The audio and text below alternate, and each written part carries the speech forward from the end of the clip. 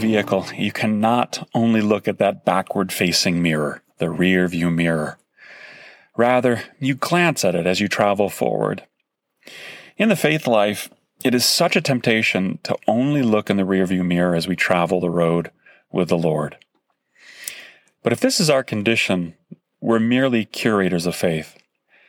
Hebrews 11 dismisses this type of faith, as they too were well aware of where the Lord had brought them from, and they were even more mindful of where they were going, a land and a city prepared by God.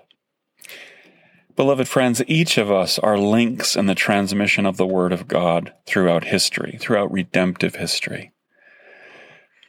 The link, shalshelet, in Hebrew means chain.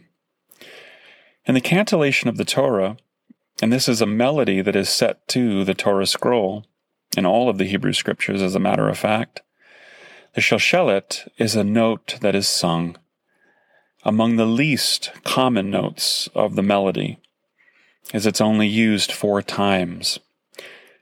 What do we learn from this? We're all called to a living, and in these days it seems an uncommon faith, looking to the past in glances that help us move forward, while allowing the living Word to go before us, as the Word is living, and it's still speaking of things that are unfolding and things yet to be.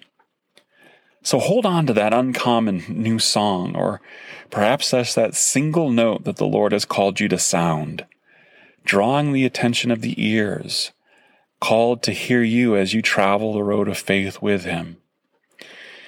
Each of you are a unique song, reformed by God, working your past into a beautiful melody of the Messiah's victory in your life.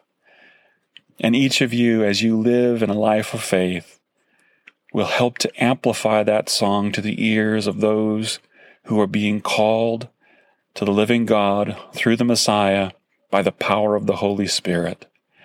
And what a beautiful song that is, friends. May the Lord richly bless you today. B'Shem Hashem Yeshua. In Jesus' name, amen. Amen.